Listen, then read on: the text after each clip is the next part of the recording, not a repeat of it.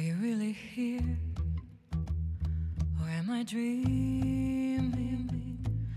I can't tell dreams. It's, the cliche paying your dues, but it is not just paying your dues, it's perfecting your craft. Like you know a certain amount of information and you have a certain amount of skills when you are at that point.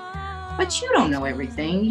There's so much to learn. Every time I sing still, I learn something and I become better. That's Laura Ellis. I'm Jamie Green. And this is Trading Fours.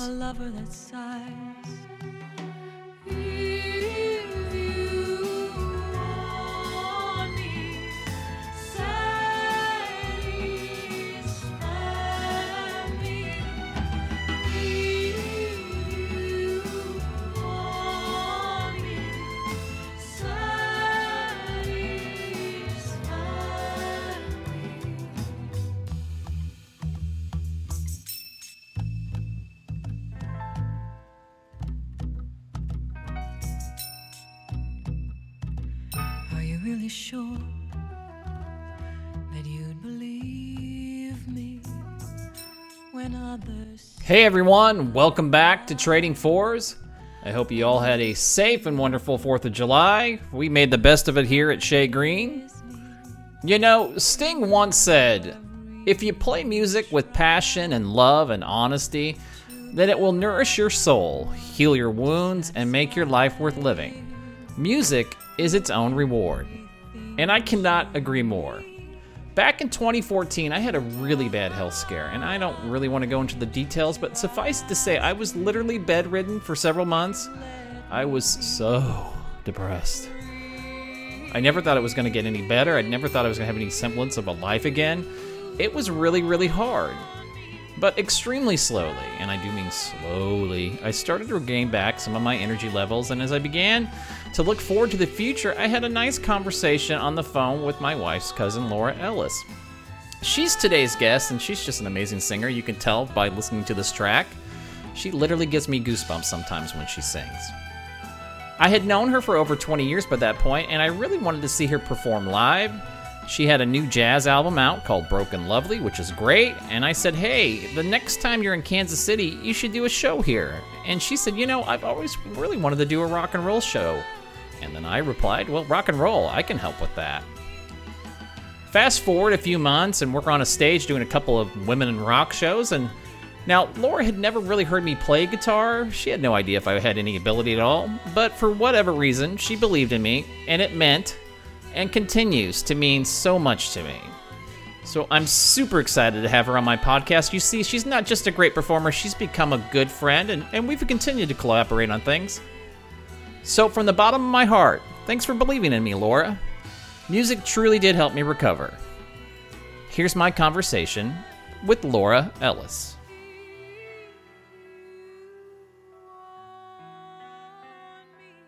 All right, so let's get started then. My first question, it's to everybody. Like, how you holding up, man? How you doing?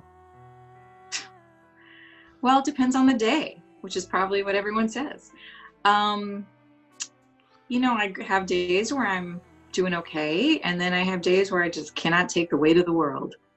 Today's okay. I'm happy to be with you and happy to, I just taught and took a class and, feel fairly engaged in life today. Right. A little bit. That's good. Yeah. That's good. Well, it's hard on everybody, right? I don't think anybody's gonna, I don't know of anybody this year that has the plans the way that they thought 2020 was going to go. No, I'm supposed to be in Greece right now. Yeah. And not the musical. Not the musical. No. The actual thing. Well, we'll get to all that, but I think it's important for people that don't know you, Laura. So let's talk a little bit. You obviously are a Kansas City native. Yes. But you've been out in California for what, 25 years? 25 years. 25 years. Yeah, right after college. Got married and came out here. So I've lived here longer than I lived in Kansas City. It's crazy. That is crazy. Yeah. But you're here usually quite a bit when there's not a global pandemic. You get back a lot. Yeah, when there's not a pandemic, I usually come back, a few times a year. In the summer, I usually stay about 3 or 4 weeks, Right. which would be just a little after this time is when I should have been there. Yeah. Before this time and after, I was going to kind of split it up this year, but such is life, man. Yeah. I'm here. Here in Yeah. Southern California. Yeah. Well, you just living day by day. So I Heck want to yeah. know, and you and I've never talked about this. So what got you into music? I mean, I obviously have seen the picture of you with what was it, the shoehorns? What are you guys singing now? Yeah, my fastidious dad had these shoehorns Yeah, my dad does too. that he was a salesman. He had to always look nice. He was always shining his shoes, and he had these shoehorns that I just thought were perfect microphones. Right. So did a lot of singing into shoehorns and performing. But I don't know. I mean, I was in dance class when I was little, like everyone probably. And at some point when I was like 3rd or 4th grade, somehow it was discovered that I had a voice.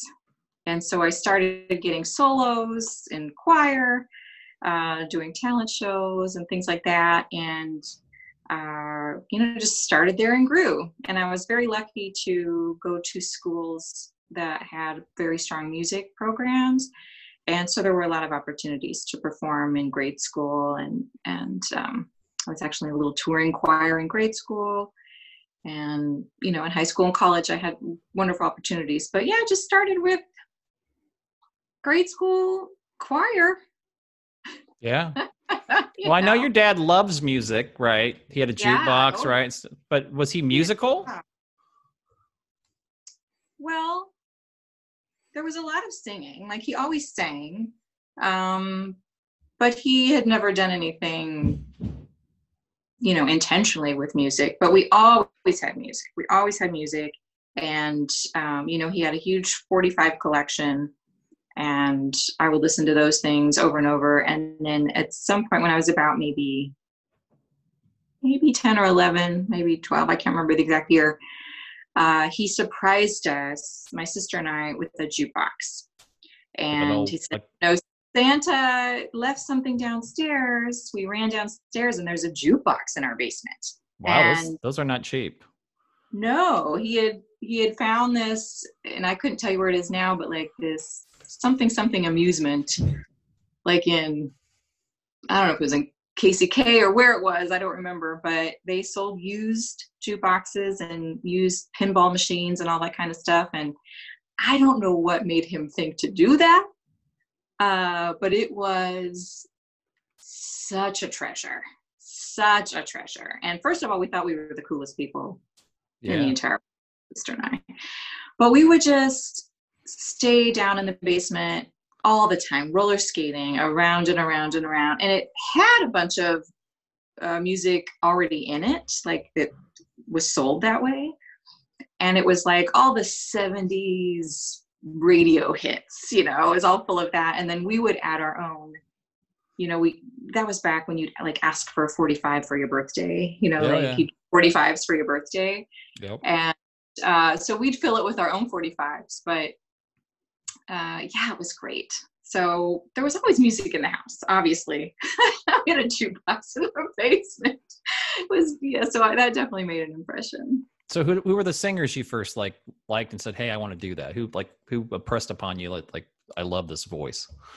The voices that I was attracted to the most, besides the music of the day and the 80s stuff, was Patsy Cline and Sam Cooke. Like those two voices were the voices that just spoke at a younger age, spoke like straight to my soul, and super influenced by that. Like if you listen to how I sing, it's like there's so much sliding and everything. It's very Patsy influenced. And then when I was older, like I got super into Harry Connick Jr., and that kind of led me to all the other stuff, like the Sarah Vaughan and Dinah Washington and all the greats. But when I was younger, my dad had Patsy Cline stuff. My dad had Sam Cooke stuff. So those were the voices that I was first introduced to, that I was drawn to, that I was really, really drawn to.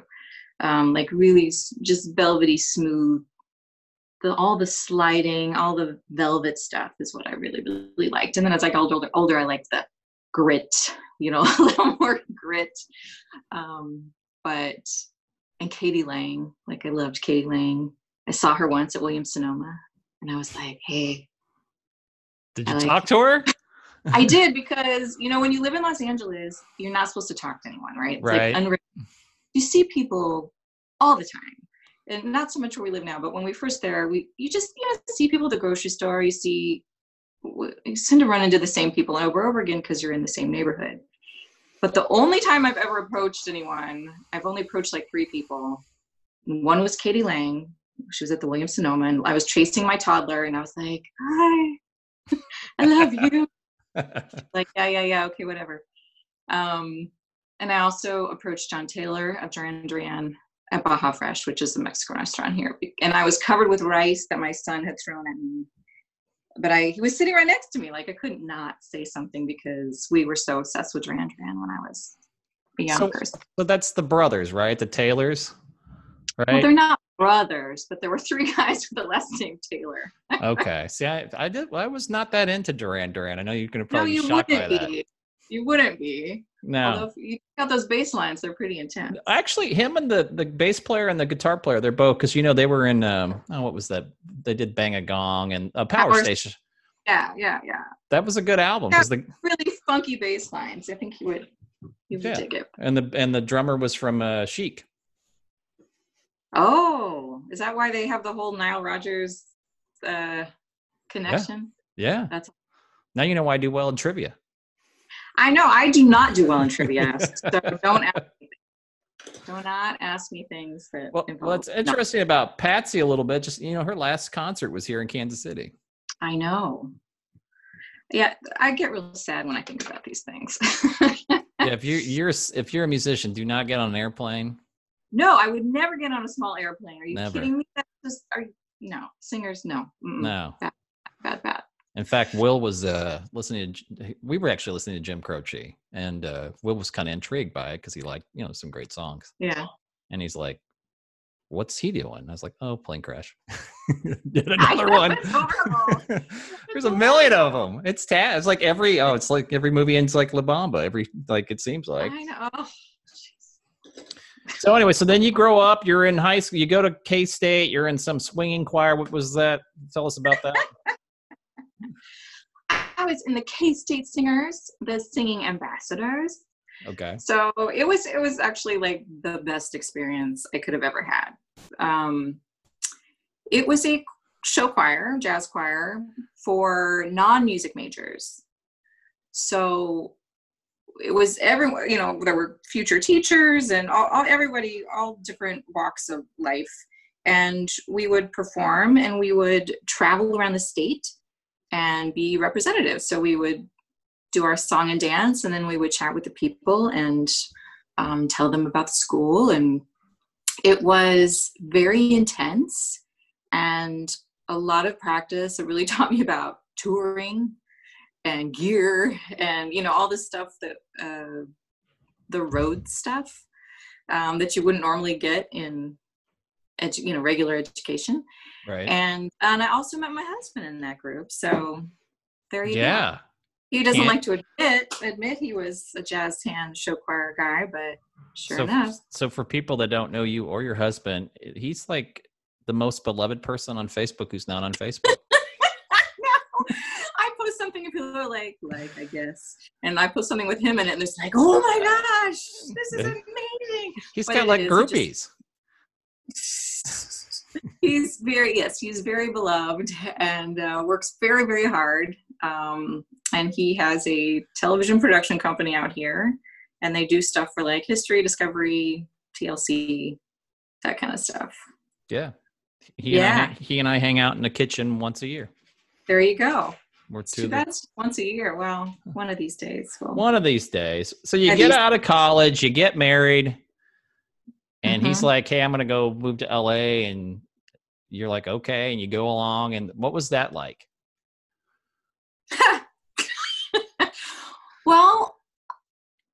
I hadn't thought that far ahead, I guess. I probably wouldn't have gone on my own. And so, I was lucky that he had dreams that took him there. And, by extension, I joined him. It was a culture shock, as you can imagine. And the hardest part was I didn't sing for 2 years when I first moved out here, like not a note.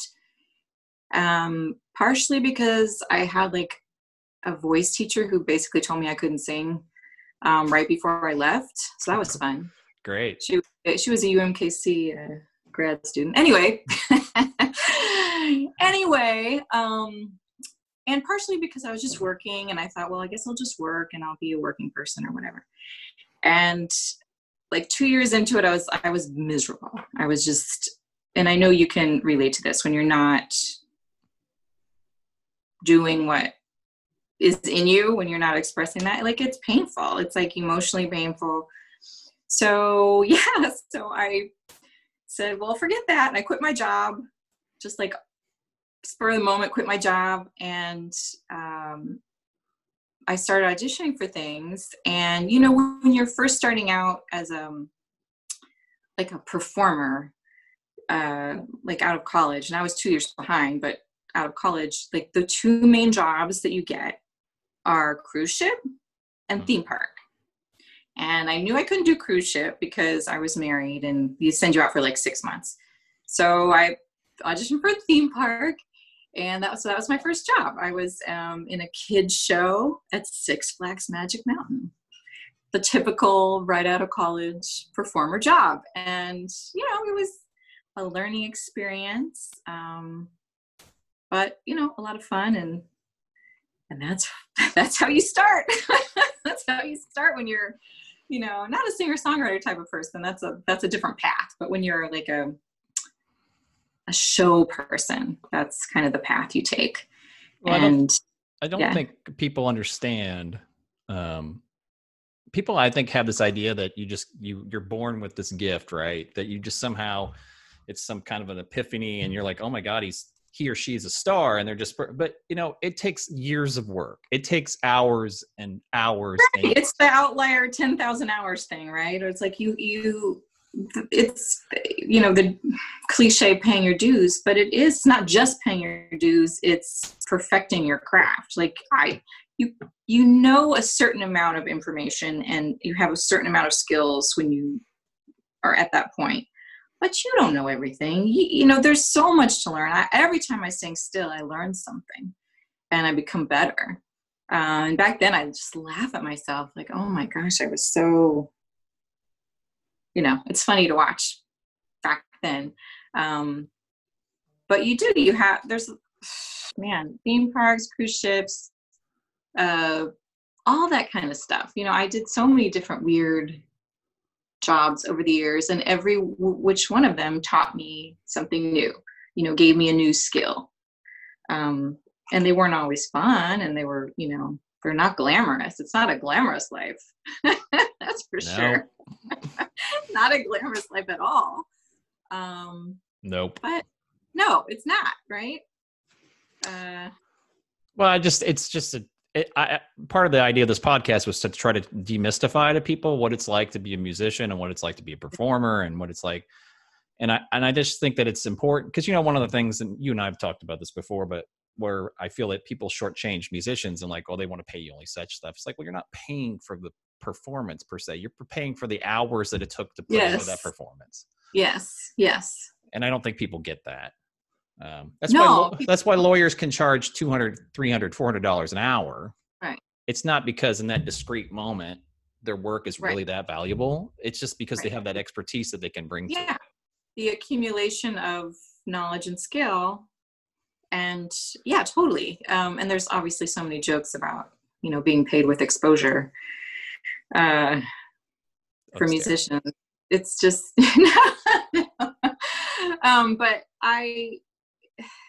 you know what my dad used to say? What? No pay, no play. Yeah. I did a kind of a webinar panel for younger artists a couple months ago, and we were talking about this issue, and I said, well, when you start out, you really shouldn't expect to get paid much or anything, because you aren't an expert. You should be getting in front of an audience as much as possible, and start, especially if you're going to be an act, if you're going to be like a musician, a band or something, like you can't burst onto the scene if you don't know what you're doing.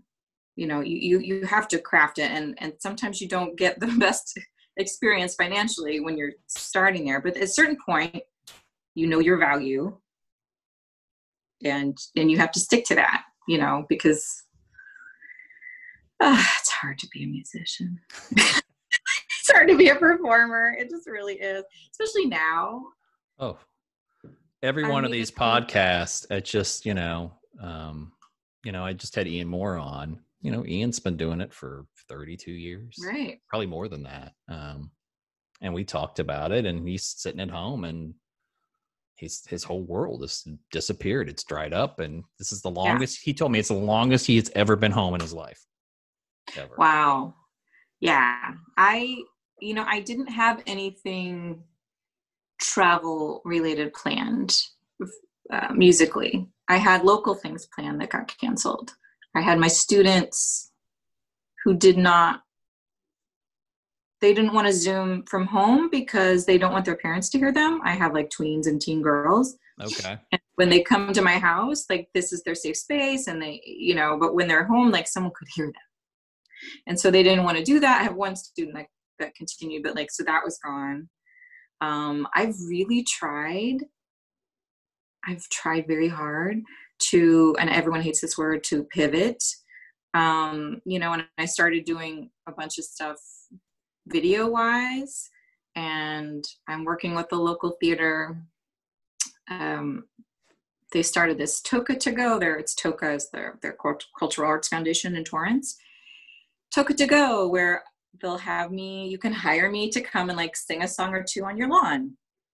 So we started that this week, and, we'll see if anyone goes for it, but I think people really miss, and obviously you started doing, the socially distant outside concerts. People miss the live thing.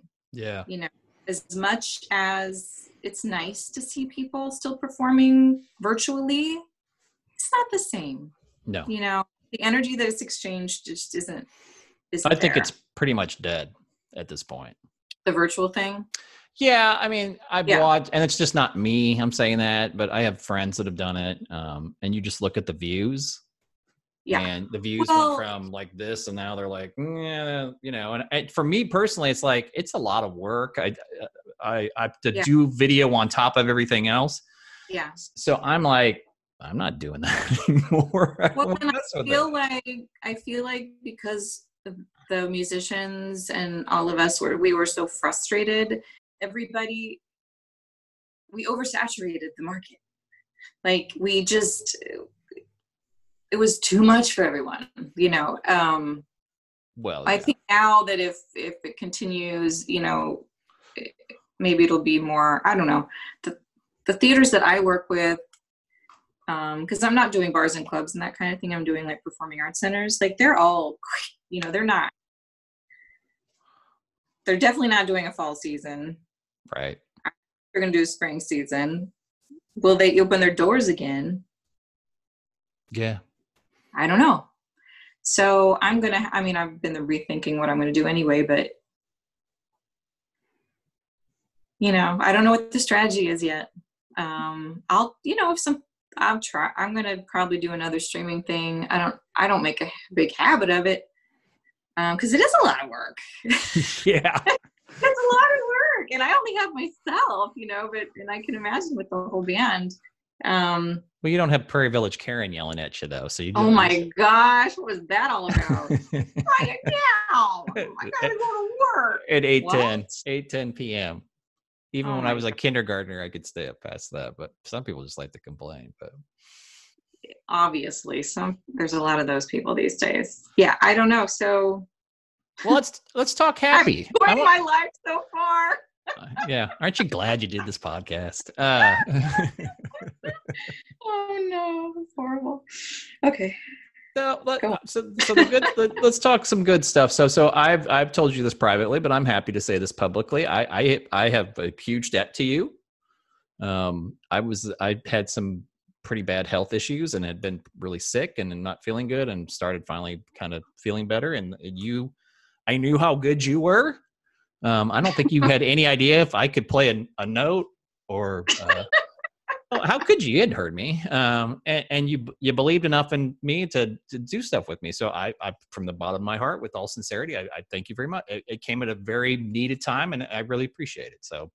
Well, and it's my pleasure. I really enjoyed everything we've done together, and I'm glad to be a small part of you getting back on the scene. And, I'm so happy that you've just like nailed it, man. You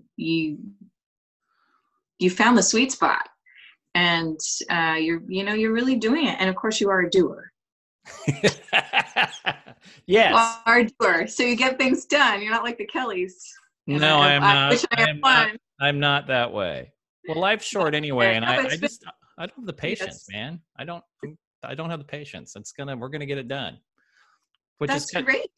No, it's fantastic, and that's what I'm saying. It's like it's very impressive and inspiring, what you've done.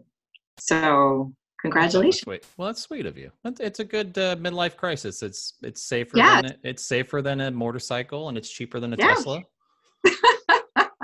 Definitely. So for those people that don't know, so you hadn't really done a rock show until we did one. So, but you got not to that extent. I mean, I've done oldies rock, like 50s, 60s, but not like what we did. It was so fun. Yeah, that's so not fun. 50s, 60s, not rock and roll, Laura. Let's be honest. Well, are we going to get into a debate about it or something? No, Do we talk origin? It was super fun. There's so much like strength and power in that music that is lacking, in the jazz and I was wondering about that world that I live in. Yeah, it's kind of funny. I actually was cleaning out my computers because I need to clean out my computers. There's too much stuff on it. And there was an old video of one of our rehearsals back at my last house. Yeah. And it's funny because it's like it's on and we're talking and it's all of us in the room and you're standing over by the old house bar and we just kick into it and I wish I'd saved it. You physically jump a little bit. Like you're like, wow, this is a lot louder. Like this is different. Right? Yeah, totally. And, it was such a joy though. Like, cause we were doing all that stuff that, you grow up with and that you sing into your hairbrush to your shoehorn. Yeah. On the radio, but never got to perform. So it was really, really fun. Really fun. We'll do it again. We're going to do it again here soon. Yeah, that we're supposed to, aren't we doing September? Is that? Yeah, we're supposed to do that. I need to talk with her and make sure, I'm every day's like, okay, still happening. Okay. Haven't heard otherwise. So there you go. All right. I'll start practicing. Yeah. Because I actually had worked those up fairly well. And then it's like, when stuck I need to look at that list too. But there's only so many songs I can keep in my head at any given time. Oh my gosh. I got Olga gave me, my friend Olga gave me a Christina Aguilera masterclass, the master classes for, yep. And my number one takeaway from the masterclass was she uses a teleprompter. And I was like, thank you. It is hard to keep when you're doing the same thing over and over and over again. It's hard to remember. And I'm getting older. Like my brain has like reached a capacity for lyrics. Yeah. I cannot put any more in there without losing some. So, I know, and I've seen all the big people do that. They've got their teleprompters. Cause was this last night? Is it tonight? What verse are we on? It can get confusing. Yeah, I think we have 110 songs right now. Oh my gosh. And our playlist. That's a crazy. lot. That's a lot of tunes, man. You forget. Yeah, I did. There's just no way. I mean, it's kind of like you keep about half of those. Like, okay, I can play that anytime. And Right. the other half, you're like, wait a minute, how's that go? Like, you have to work on like, okay, let's give me a second. I got to remember this because I don't, But Totally. I've been using an iPad cheat sheet. I have it where it just has with the chords and. No, you have to. Well, the shows that I do, I can't. The majority of them, I can't do that because there's shows and there's dancing and there's no cheating. So those shows I have to know, obviously, but everything else, I don't know. I'm. You need some help. I don't know. So let's I don't want to because I want to be cognizant of your time and it's after 5 for me. So at some point I want to get a drink. So. Yeah. Why couldn't we make this later so I could drink? I mean, I guess I could drink now, but you could, but you'd be asleep at like 7. Yeah. You're done for the day. Let's talk about your shows first. So you've got, and this is off the top of my head, so you're going to probably correct me if I have something wrong. You've got the whole Noir thing that I saw down in Emporia. So we'll talk about that. Let's put a pin in that one. Okay. You've got your one-hit wonders. Yeah. Right. Mm-hmm. And what's your third one? What am I missing? Kit and the Cats, which is 50s and 60s. And do I have any other ones? Oh, I have Cinema Sweethearts. Yeah. So let's start with Kit and the Cats, and we'll move on to. So I think I looked at your YouTube page. What's it? Your YouTube page or your SoundCloud? Before I actually do some research. I'm not just. You're like a real guy. I'm not. I'm doing real thing. I'm not just a schmo. I actually do. And I think your most popular tune is it Hey Paula? What is it? It's Hey Paula. I'm always like, what on earth? Why is that of all the songs I do? And that it has something to do with the algorithm. That's all I know. Is like it got sucked up into the algorithm at some point, and that's like the only thing anyone listens to is Hey Paula. So this is you. 60s song. Me and Vaughn Lewis, who was in the Green Book. He played Bobby Rydell in the opening scene of the Green Book. We sing Hey Paula, which is a really sappy but sweet, and my mom loves the song, which is why I put it in the show. And I actually really like the song too. It's fun, but it's from Kit. We do it in Kit and the Cats. So I'll go back. So I do these shows that are basically kind of jukebox musicals that I've created, and I've got nice collaborators too, and then they are singing and dancing and comedy, and they're kind of a mix of things. They're not just a concert. So that particular one is myself and 2 male singers and a band, and there's video and dancing. It's elaborate, and it's all music from like 58 to 64. There's the timeline for that, and it's really fun. I love singing those songs actually. And it makes people really happy. Like I'm to this point where I just want to make people happy. Right. I just want to do things that make people smile and forget about life for a little while and make them remember, things they've enjoyed in their life. And like, I kind of feel like that's one of my purposes. So that show is a good example of that. Yeah.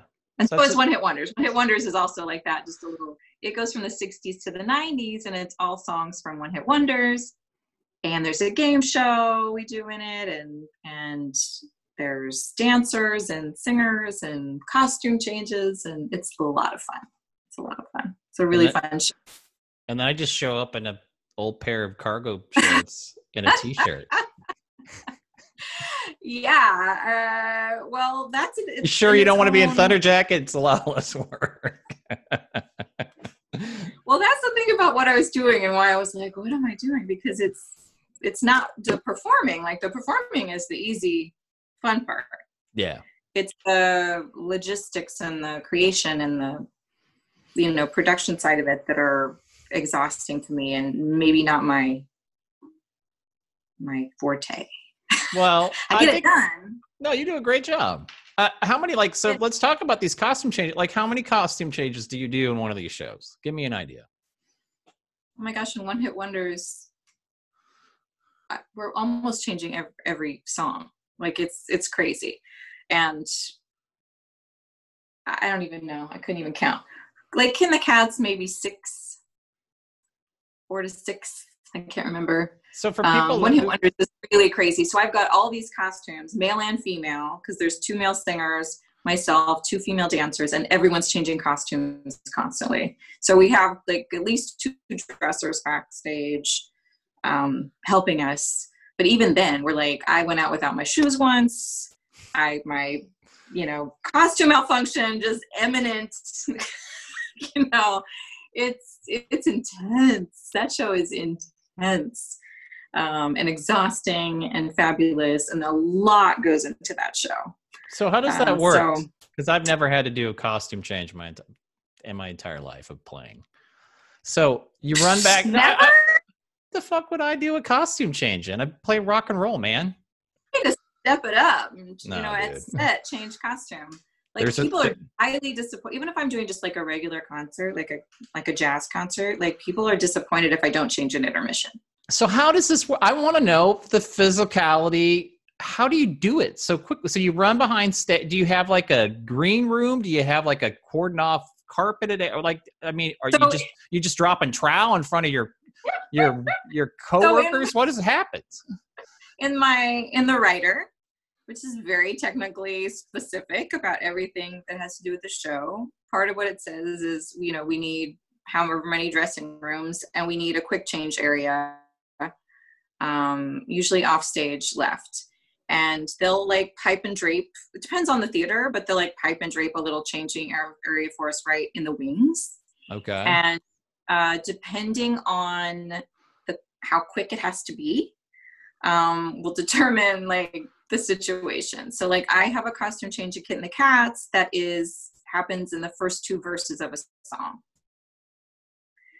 So I have to run back, they unzip me, whoosh, and then throw back on, and I run back out. It's very fast.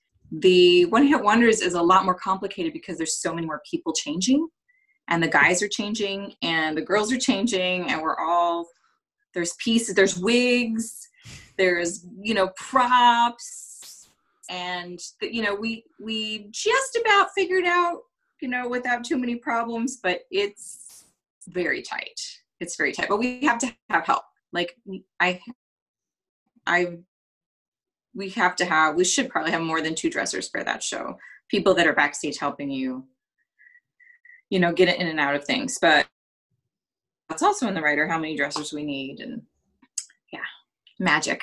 Well, that's interesting. I don't think most people think about this. They go see a show on Broadway, or they go see a show downtown at the Folly or whatever. You don't think about this, the gymnastics, for lack of a better term, of how you do a change stuff that quickly. And it's crazy. And of course, if you're, big touring production, like a Broadway touring production, like probably almost everyone's going to have their own dresser. There's going to be a lot more people helping you. So we have lower budget things, and it can get tricky. And honestly, it's hard. Somehow it's harder for the guys.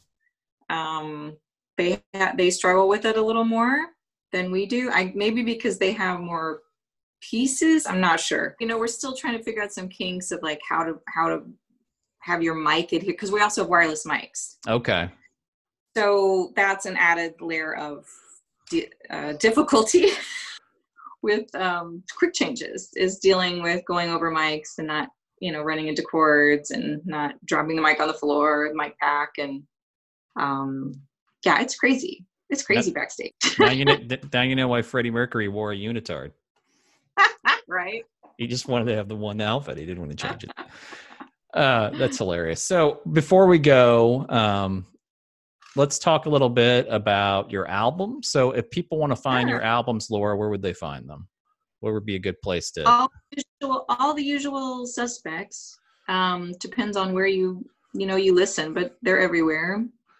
Amazon, Apple, Spotify, Pandora, all the places, YouTube. My latest one is called Broken Lovely, and it was in consideration for a Best Jazz Vocal Grammy a few years ago. It's more jazz influenced than really jazz, but I really love that album, and I'm really proud of it. And I also have an album that goes along with my show Femme Fatale, which is the music of film noir. And my first album is Here Lies Love, and it was produced by Alan Paul of the Manhattan Transfer.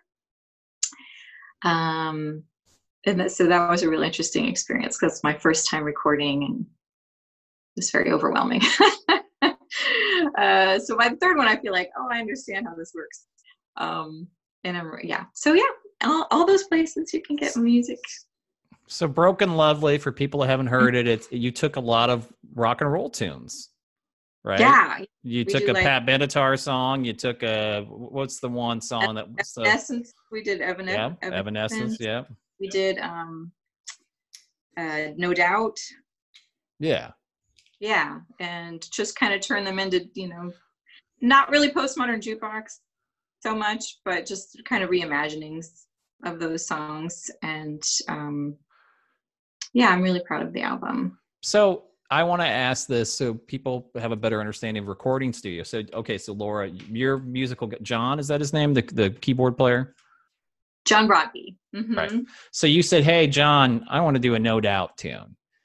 And so then does John then have to go and write charts for the whole band? And you usually want to sing in a different key than the recording. I found that out from personal experience. Because I'm an alto, man. I can't be singing in these. Yeah. So basically what happened, like with that particular album, what happened was I knew what I wanted. And so like for the No Doubt song, I said, you know what I really want is kind of like a Cotton Club version of Bathwater. And he really liked that idea. So then he writes the chart, vision arranger and conductor. He did all the arrangements for like the Macy's Thanksgiving Day Parade. And he used to work on the Dinah Shore show and, would be making arrangements every day for that. So he writes it, how do you hear it? How, he asked me what instruments, and then he'll put it together, and then we'll meet when he's done a sketch of it, and he'll, play it out for me, and I'll say, this is, usually I'm like, okay, sounds good. But sometimes I'm like, I don't know about that part, or let's go back to the bridge here, or, however we deal with structure. And then he usually contracts the date, and it's all guys that I've worked with. But sometimes if we have strings or something, I don't know a lot of string players, so he definitely contracts that all out, and we go in and try to knock as much out as we can because studio time and musicians are expensive. Yeah, they are. So we recorded all the instruments, I think, for that album in 2 days. That's really quick. Yeah. It takes a while for me to get it the way I want it. And then we mix it and then master it, and then that's it. So how many takes do you like to do? Like what's in your wheel? Like how many? Are you like a person that's like, I can do it in 3 takes? Are you a person that's like, I got to do 50? What we usually do is do 3 takes and then go through and listen to see which is the best, and then work with that one. So, maybe we just take that whole take, or we, punch in if there's parts. But I'm a pretty consistent singer. Yeah. So, if it's usually going to go off the rails, it happens in the same place every time. But also it's easy for me to patch in and out of things because I'm pretty consistent. And so, usually I do 3 takes, and unless there's there's one song I did that I didn't even end up finishing it. There's a beautiful track for something out there that I just couldn't I was never vocally happy with it. So there's a potential bonus track sitting on a hard drive somewhere. So my theory is why you do 3, why you do 3 takes? Why? You're a Catholic girl. Father, Son, Holy Ghost. Hey, whatever works. Everything in 3s. I'm telling you, man, you grew up Catholic. You're like, yeah, 3's good. So let's 3 usually gets the job done. That's all I know. So people can hire you in a lot of ways right now. You give lessons online. You are doing these singing Telegram. What do you call them? Well, the video ones are called celebration songs. And if you go to my website, vintagevoicemusic.com, you'll see a tab for the celebration songs. And you can see, I can either do a song from the list, which is very long, or a song that you specially requested, and I'll do a video performance of it, and I'll read a message from you to your loved one. And so a lot of people were doing that for Mother's Day and Father's Day and, like birthdays. And since we can't necessarily celebrate with everyone, that's why I call it celebration songs. It's like a nice way to mark the occasion without, since we can't be together. And I can also add pictures to it. So it's kind of like a little photo montage of one of your loved one's favorite songs. Right. That's a nice way to connect, right? It is. And it's been very well received so far. So, and someone had me this last week do kind of like a short set of songs in the same fashion. So they were going to have a virtual birthday party. And so they just had me sing a few of the person's favorite songs. Yeah. And then the Toca to Go is it's another thing that if you're in LA or the LA area, then you can hire me to come and sing on your lawn. Sweet. It's fun. Yeah. Well, I say this with all sincerity. You put on great performances. I'm not just saying that because I'm married to your cousin. Thanks. I honestly believe it. And I think you do a great job, and you do so much with not only the singing, but the dancing and your ability to connect with an audience. And those are not easy things to do. And I think you always do a great job with it. So I highly recommend people do all. Well, it's true. So thank you. I did preface all this when I led into all this before, that I said, that we have an interesting dynamic because I think I drive you nuts, but hopefully in a good way. No, you don't drive me nuts. But you are, obviously, I am from the Kelly family, and you are a doer. And those two things don't always mesh really well. But I appreciate that you pushed me in a nice way into, doing like the rock show and stuff, doing stuff I don't get to do. And, we've had a lot of fun collaborations, and I look forward to more in the future. You know me, man. I'm up for anything. I know. I'm not going to give you any ideas, though. No, don't give me any ideas. You don't want to do that. Well, I've got, I recorded the song this week, and it was not with you. You got a break, so it should make you feel good. Well, I'm glad you're recording, though. That's good. It's just fun to do. I learn something every time I do it, too. So yeah. It's been... Yeah, I wish I was better at that or lived by you. So we could do more stuff like that. We're going to get you here someday. Yeah. So for people that don't know, since you're from Kansas City and stuff, why do you love it so much? Why do you love Kansas City? Why do you miss it? Well, number one, I miss my family. That's just number one. But it's such a great town. It's such a great town. And the thing that you have there that we don't have here, Los Angeles is so big that there are very few things that unite everybody, and in Kansas City, it's like you have the Royals and you have the Chiefs. And I know not everybody's into those things, but when they're in, when they're going to win the World Series or the Super Bowl, like you feel the whole city is like vibrating around that event. Right. Yeah. And we don't have that. There's so many things happening. There's a million amazing things that happen here. But it's very, fractured in the way it feels. Like I just don't feel the unity and the community so much like you do in Kansas City. And, Kansas City just has cool people. LA, of course, has cool people too. But I have, everyone in my heart. So many people in my heart are there.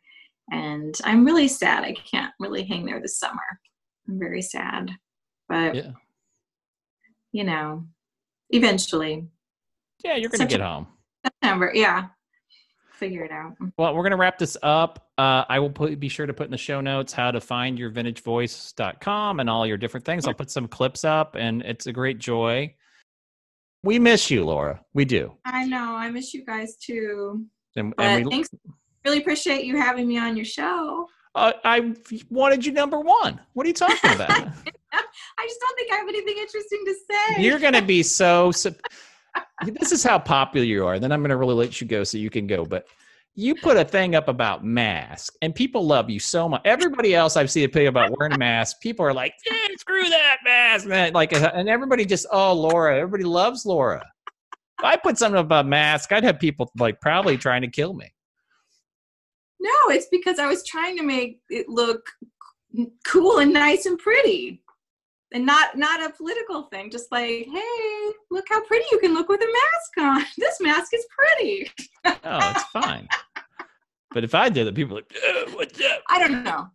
No, I don't think that's true. But Luke definitely wins the internet when he's on there. Say he has a stable ladies that are wanting you to divorce him or drop dead or do something so they can just swoop in. It's like a bad. Gosh, totally would. They totally would. They're just waiting in the wings for sure. Well, that means you won. I know. You can shake your finger at him and say, nah, not you. All right. It's great talking to you. Be very safe. I miss you. I hope we can see each other in person soon. We lie about each other's drinks. We live without each other, thinking what anyone would do without me and you. It's like I told you, only the lonely can play. Laura Ellis, everybody. So much fun to talk to Laura. Now you guys can see why I enjoy collaborating with her. She's just a ton of fun, and she's super good, super talented. And this track you're listening to right now, we actually did this. This is a socially distant track, man. You can do a socially distant track. So this is my friend Clay Johnson on bass, and Jerry Hooper on the keyboards, and Dan Jackson on drums, and then the schmo named Jamie Green playing the guitar parts, and the fabulous Laura Ellis on vocals. So it was fun to do this, but I will be honest, I'd much rather play with Laura in person, and hopefully that's going to be happening in September. So that's it for this episode of Trading Fours. Hey, next time, something completely different, as they say on the BBC. I've got the podcast host, Johnny Gowdy, out of Austin, Texas, who's also a musician, who also is a guitar player and a singer, and basically Johnny's like me, but like better. Better musician, better podcast host, but it hasn't gone to his head. He's a super cool guy, and he's going to be on. We're going to talk all about his podcast process. He's had over 900 episodes. Can you imagine? 900 episodes? And it's been voted like Best of Austin podcast several times. Cool dude. We're going to talk about his life and his career and how he's holding up and all those good things. So look for that. That'll be up soon. And in the meantime, go out and support live music virtually, and we'll talk real soon. Take care.